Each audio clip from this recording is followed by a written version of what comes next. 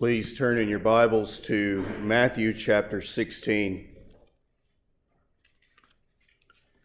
Matthew chapter 16. And this afternoon, we come together primarily for the purpose of worshiping our triune God. But we also come together to elect officers for this congregation. The Lord's been working here among us, blessing us greatly with an increase over the last year and raising up men for service in Christ Church. And this is something that we ought to praise God for, because He is a faithful God and He pours out His blessings upon His people. But we also must remember that everything that we have been blessed with is not because of anything that we've done. This is Christ Church. And we must never forget that. So with that in mind, lend your ear to the reading of God's Word from Matthew chapter 16, beginning at verse 13.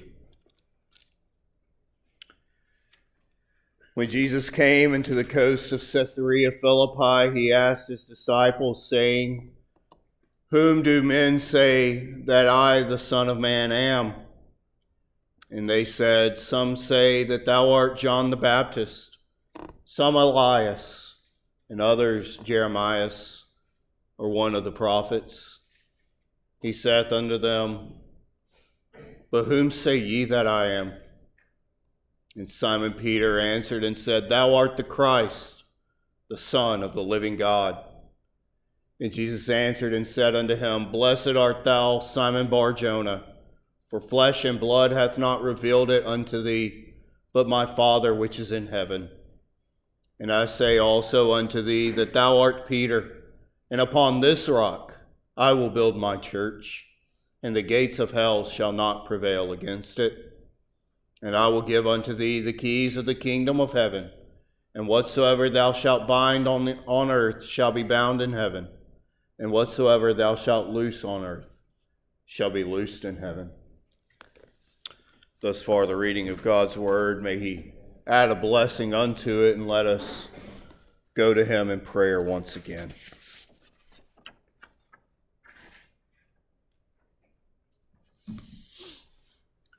O Lord, we come before Thee once again, trusting that Thou hast prepared this Word for us for this purpose, to feed us, to nourish us, to strengthen us, to cause us to increase.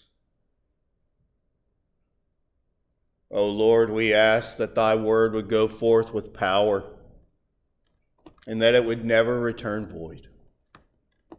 We ask that what is proclaimed this day, it would not be in the enticing words of man's wisdom, but would be in the demonstration of the Spirit and of power. O Lord, we ask that Thy sheep would be fed by Thy everlasting word. Let us take comfort in this passage, that Christ Jesus is building His church, and the gates of hell will not prevail against it. Lord, comfort us in this truth, and bless us, we pray, in Christ's name. Amen.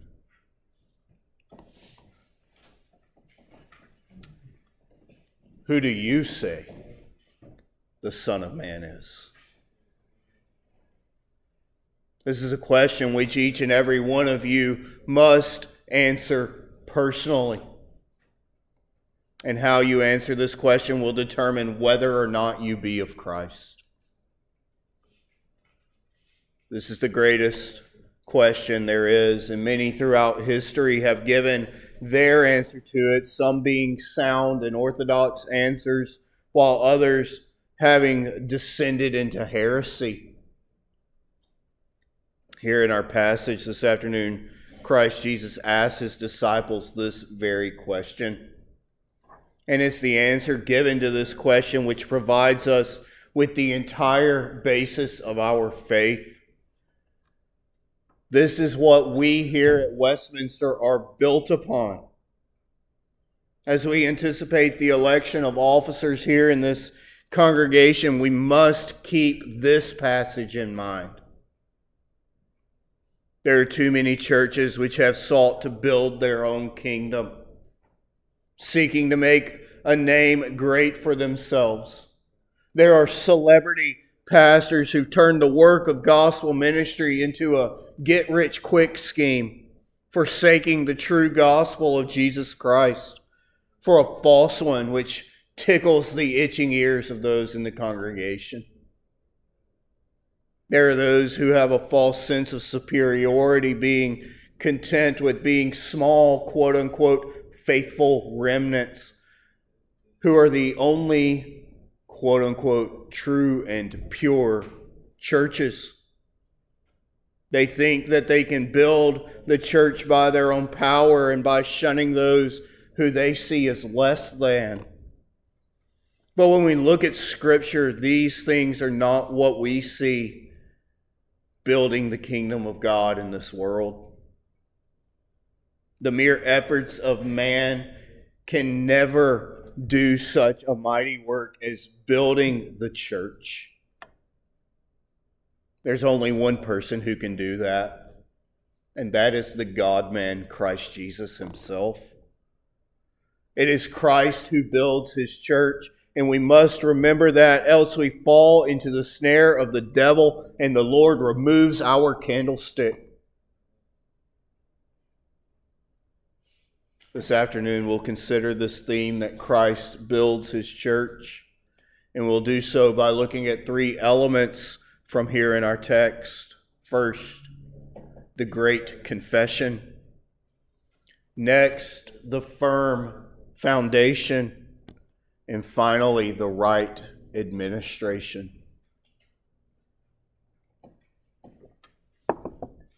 So let us first consider the great confession. Christ Jesus poses this simple question to his disciples: whom do men say that I, the Son of Man, am? He's looking to see what the people who've experienced his ministry believe about him. Of course, he already knows these things, but he asks in order to make a point. This is a test of his ministry to see how it's been received. And the answer which the disciples give is an interesting one. And they said, some say that thou art John the Baptist, some Elias, and others Jeremiah, or one of the prophets. There are those who believe that he was John the Baptist who had been resurrected from the dead. We read that this is the case even from Herod the Tetrarch in Matthew 14 and verses 1 and 2. At that time Herod the Tetrarch heard the fame of Jesus and said unto his servants, this is John the Baptist. He is risen from the dead, and therefore mighty works do show forth themselves in him. The people knew that John the Baptist was a prophet who had done many wondrous things, preaching the way of salvation, and so they connected Christ to this work. But they were wrong. Some believed that he was Elijah, which was promised that by the Lord to come once again in Malachi chapter 4 and verses 5 and 6. Behold, I will send you Elijah the prophet before the coming of the great and dreadful day of the Lord. And he shall turn the heart of the fathers to the children, and the heart of the children to their fathers, lest I come and smite the earth with a curse. But Christ was not the Elijah to come. But instead, John the Baptist was. As it is written in Malachi 3:1, behold, I will send my messenger, and he shall prepare the way for me. And the Lord whom ye seek shall suddenly come to his temple, even the messenger of the covenant whom ye delight in. Behold, he shall come, saith the Lord of hosts. The Elijah to come was to prepare the way for the Messiah, not be the Messiah himself. And Christ affirms this in Matthew 17, that that the Elijah to come was John the Baptist. Others claim that he was Jeremiah, the weeping prophet who mourned over the state of Israel and longed to see the people of God come unto repentance. And still others believe that he was one of the other prophets, for the Lord had raised up many in the old covenant time in order to call the people of God out of their sins and back unto him. But none of these answers were correct. It's important to note here that the people were attempting to make sense of what they were witnessing from the ministry of Christ from a biblical perspective. They were searching the Scriptures to see what these things meant. And they were formulating their understanding based on these things. But friends, even if you search the Scriptures, even if you search them diligently and seek to understand what's happening from a biblical perspective, if you come to the wrong conclusion, then it is a great error. The understanding that the people had come to, whether it be John the Baptist, Elijah, Jeremiah, or some other prophet, would never be an understanding which leads to salvation. Even the most well-intentioned errors concerning who Christ Jesus is will stand condemned before the judgment seat of Jehovah. You must be vigilant so as to not fall prey to the lies and misunderstandings of the world concerning who the Son of Man is. Our world has many answers to this question, with some believing that he was a great teacher, others claiming that he was a great prophet, and still others saying that he was a false teacher and a blasphemer. The moralists are those who fall into the first category, believing that he was a great teacher. The Mohammedans are those that fall into the second category, claiming that he was a great prophet. And the Jews are those who fall into the third category, saying that he is a false teacher and a blasphemer. Friends, every one of these false understandings of Christ will lead you straight to hell. You must be careful not to be enticed by the innovation of the world, but instead cling to the true Christ as he is revealed in the Word. So who is the Son of Man? All these answers given by the disciples of who people say he is fall short. So Christ turns the question to his disciples to hear what their answer is. He saith unto them, "But whom say ye that I am?" And Simon Peter answered and said, "Thou art the Christ, the Son of the living God." This is the great confession of the Christian faith. He is the Christ, the long-awaited Messiah which was prophesied of old. He is more than John the Baptist, who was a forerunner to the Messiah. He was more than Elijah, the foreteller of the Messiah to come. He was more than Jeremiah, the watcher and the one who waited on the Messiah.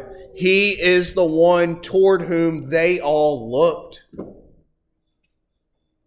Calvin writes, "The confession is short, but it embraces all that is contained in our salvation. For the designation Christ or anointed includes both an everlasting kingdom and an everlasting priesthood to reconcile us to God, and by expiating our sins through his sacrifice to obtain for us a perfect righteousness, and having received us under his protection, to uphold and supply and enrich us with every description of blessings. Friends, this is a question which every one of you here today ought to be frequently putting to yourselves. Who do you say that the Lord Jesus is? Who is He to you? Is He precious to you? Is He, in your eyes, the chief of 10,000s? Is He the beloved of your soul? Do you understand that He is the Messiah, the Lamb of God who has come to take away the sins of the world? No other answer than that which Peter gave will suffice, for any other would fall far short of who Jesus really is. Can you confess today that great confession that thou art the Christ, the Son of the living God? If not, then today is the day for you to make the great confession as well. Turning from your sins and turning unto Christ Jesus, trusting in Him as your Savior and Lord.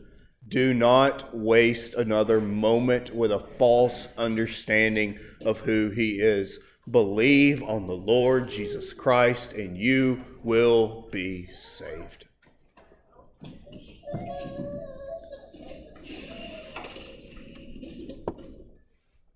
And Christ's response to this great confession made by Peter gives us the firm foundation upon which the church is built. And Jesus answered and said unto him, Blessed art thou, Simon Bar-Jonah, for flesh and blood hath not revealed it unto thee, but my Father which is in heaven. And I say also unto thee, that thou art Peter, and upon this rock I will build my church, and the gates of hell shall not prevail against it. Note that the great confession is not one which can come from that a man can come to from an understanding on his own. It's one which Jehovah Himself must reveal to His people. This is a revelation of heaven. So many have attempted to come up with their own answers and have fallen short because they've not been given the knowledge and the wisdom that's required to understand it. Knowledge and wisdom which comes only from God. Proverbs 2:6 makes this clear. For the Lord giveth wisdom, out of His mouth cometh knowledge and understanding. And with this knowledge and wisdom comes a great blessing. The Lord says, Blessed art thou, Simon Bar-Jonah. It's from the Lord which all blessings flow. Ephesians 1:3 says, Blessed be the God and Father of our Lord Jesus Christ, who hath blessed us with all spiritual blessings in heavenly places in Christ. If you are in Christ, if you have made this great confession, then you have been greatly blessed with every spiritual blessing. What is there in this life which is greater than to receive the blessing of the Lord?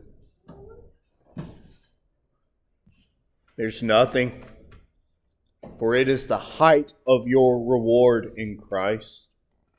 Oh, that Christ would look upon you all and call you blessed, for you are found in Him, and you have been given such knowledge and wisdom as comes from above. Christ goes on to say, And I say unto thee that thou art Peter, and upon this rock I will build my church, and the gates of hell shall not prevail against it. It's important for us to realize what Christ is saying here. He's not saying that Peter is the one upon whom Christ builds His church. but instead that great confession that he made is that which is built upon. Peter is but a representative of the disciples in his confession, but it is the confession of the church that is made, not simply Peter's own confession. The synagogue of Satan, the papist church, has built their false doctrine of the papacy upon a false understanding of this passage. And we must be sure not to fall into such wicked deception from the Antichrist. To speak of an erring, fallible child of Adam as the foundation of the spiritual temple is very unlike the ordinary language of Scripture. G. Campbell Morgan is helpful in understanding this. If we trace the figurative use of the word rock through the Hebrew Scriptures, we find that it is never used symbolically of man, but always of God. Christ is making a play on words with Peter's name, which means a stone. He's saying that the sure and steady confession that was made by the stone points to the rock upon which the church is built. And that rock is Christ. It is by the doctrine which the disciples preached, which is here summarized in the great confession of Peter, that the firm foundation of the church is laid. God has always had a church, and it has always been built upon the rock of the promised seed of the woman. This is seen in the words of the prophet Isaiah in chapter 28, verse 16. Therefore thus saith the Lord God, Behold, I lay in Zion for a foundation, a stone, a tried stone, a precious cornerstone, a sure foundation. He that believeth shall not make haste. And it's confirmed in the New Testament in 1 Peter 2, verses 5 and 6. Ye also, as lively stones, are built up a spiritual house and holy priesthood to offer up spiritual sacrifices, acceptable to God by Jesus Christ. Wherefore also it is contained in the Scriptures, Behold, I lay in Zion a chief cornerstone, elect, precious, and he that believeth on him shall not be confounded. And it's seen as well in 1 Corinthians 3:11. For other foundation can no man lay than that is laid, which is Jesus Christ. Christ is the firm foundation upon which the church is built, and He is the one who builds His church. Friends, let us never forget this important truth. If we lose sight of this, if we begin to take matters into our own hands, thinking that we can build the church here in this place, if we take away the faith and confession of this truth, then we will cease to be part of Christ's church and we will be snuffed out. But friends, if we remain faithful, if we never lose sight of this great confession, this rock upon which the church is built, then we can rest in the great promise that is given here in our passage. The gates of hell shall not prevail against it. There is a victory over the evil one which we can be sure of, that we can have confidence in, because the Lord Himself has promised it. Consider 1 John 5 and verses 4 and 5. For whatsoever is born of God overcometh the world. And this is the victory that overcometh the world, even our faith. Who is he that overcometh the world but he that believeth that Jesus is the Son of God?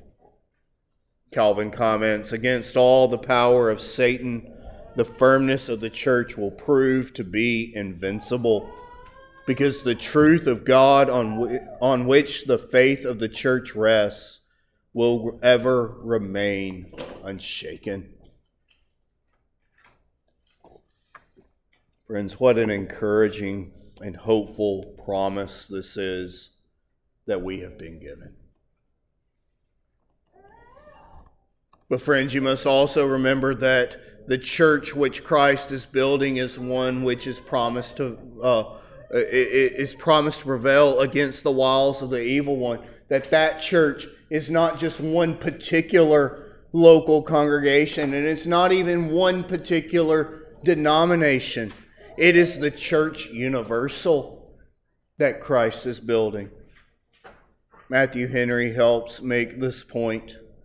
This body politic is incorporated by the style and title of Christ's church.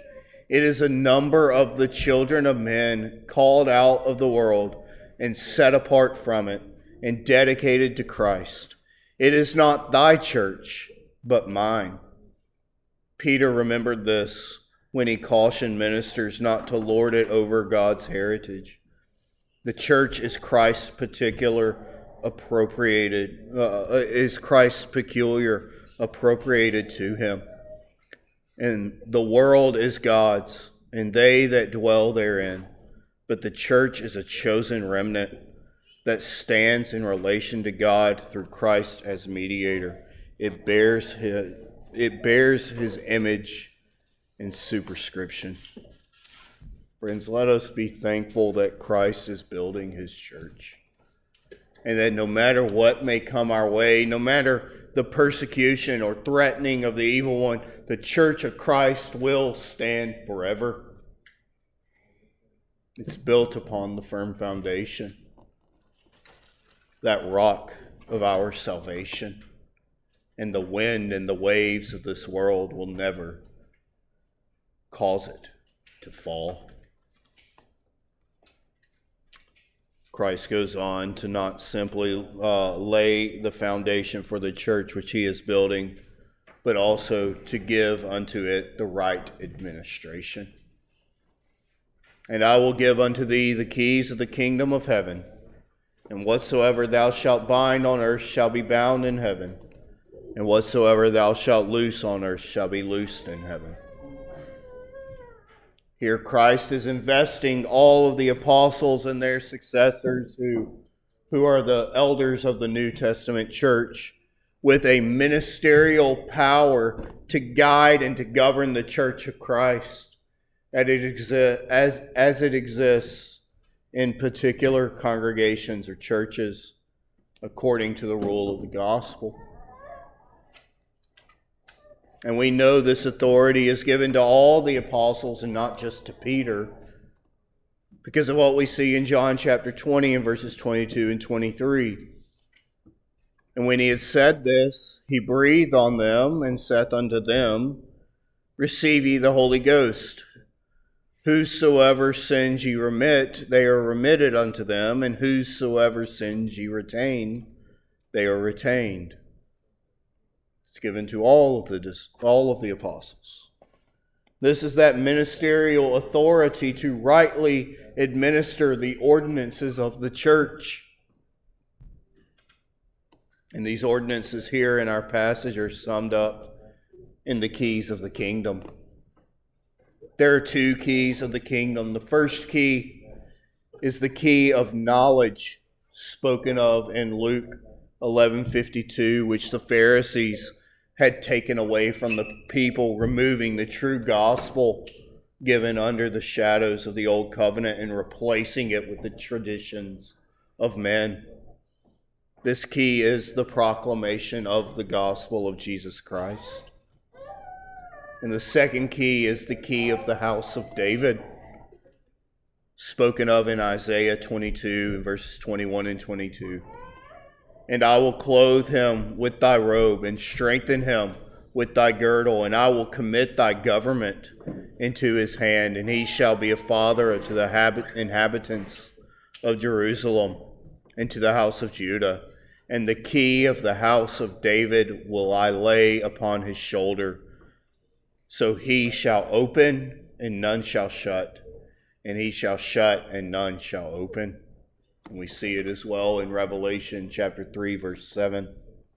And to the angel of the church in Philadelphia write, These things saith he that is holy, and he that is true, he that hath the key of David, he that openeth, and no man shutteth, and shutteth, and no man openeth. This is the key of government and discipline in the church. And Christ says that these keys, which belong to Christ Jesus alone, but are delegated to the officers of the church, he says that in these keys they have the authority to bind and to loose, to shut and to open. Now, this doesn't mean that the church has the infallible authority to grant entrance into the kingdom of God or to shut out men from the kingdom. We must be careful not to believe that popish lie that says man has such authority. So what does it mean? Well, the Heidelberg Catechism is helpful in understanding this. The answers to questions 84 and 85, in the questions to answers 84 and 85, we read, Thus, when according to the command of Christ it is declared and publicly testified to all and every believer that whenever they receive the promise of the gospel by true faith, all their sins are really forgiven them of God for the sake of Christ's merits. And on the contrary, when it is declared and testified to all unbelievers and such as do not sincerely repent, that they stand exposed to the wrath of God and eternal condemnation so long as they are unconverted, according to the testimony of the gospel, God will judge them both in this and in the life to come. Thus, when according to the command of Christ, those who under the name of Christians maintain doctrines or practices inconsistent therewith and will not, after having been often brotherly admonished, renounce their errors and wicked courses of life, are complained of to the church or to those who are thereunto appointed by the church, and if they despise their admonition, are by them forbidden to the use of the sacraments, whereby they are excluded from the Christian church, and by God himself from the kingdom of Christ. And when they promise and show real amendment, are again received as members of Christ and his church.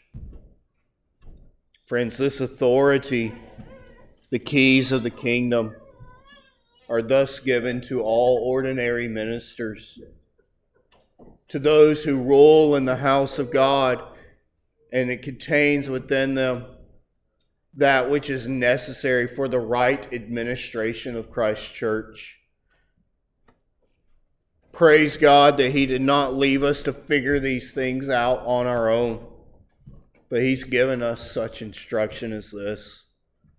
When the church does these things, when we proclaim the Word of God and the gospel of Jesus Christ, and when we govern according to his precepts, when we declare the whole counsel of God, and when we rule accordingly, we use these keys well. Brothers and sisters, may we be ever thankful that the Lord Jesus Christ is the one who is building his church. Let us rejoice in the work that he is doing here among us, recognizing that every blessing which we have experienced is not of our own doing, but it is a gift of God. Let us trust in him to continue to build his church, of which we are but one small branch, and let us trust him as he does so even here among us in this place. So as we come to the time to elect officers for this congregation, let this be in the forefront of your minds, that we are not building a name for ourselves, nor are we building a kingdom of our own doing, but we are called simply to be living stones in the house of God, which is being built upon that chief cornerstone, who is Christ Jesus. Amen. Let's pray.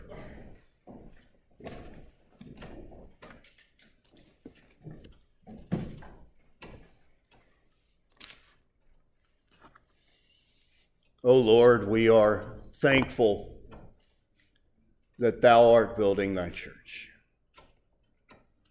that it's not left in the hands of sinful man, but it's left in the capable and competent hands of the Son of Man. The Son of Man who is Christ Jesus. The Son of Man who is the Christ, the Son of the living God. O Lord, let us never lose sight of that great confession. And if we ever do, O Lord, remove our candlestick, for we would be unworthy to even claim the title of church. Lord, thou dost not need Westminster Reformed Presbyterian Church, but Lord, we need thee. We ask, Lord, that thou wouldst use us to build the kingdom of God here in this place, calling sinners unto repentance, calling men to faith in Christ Jesus,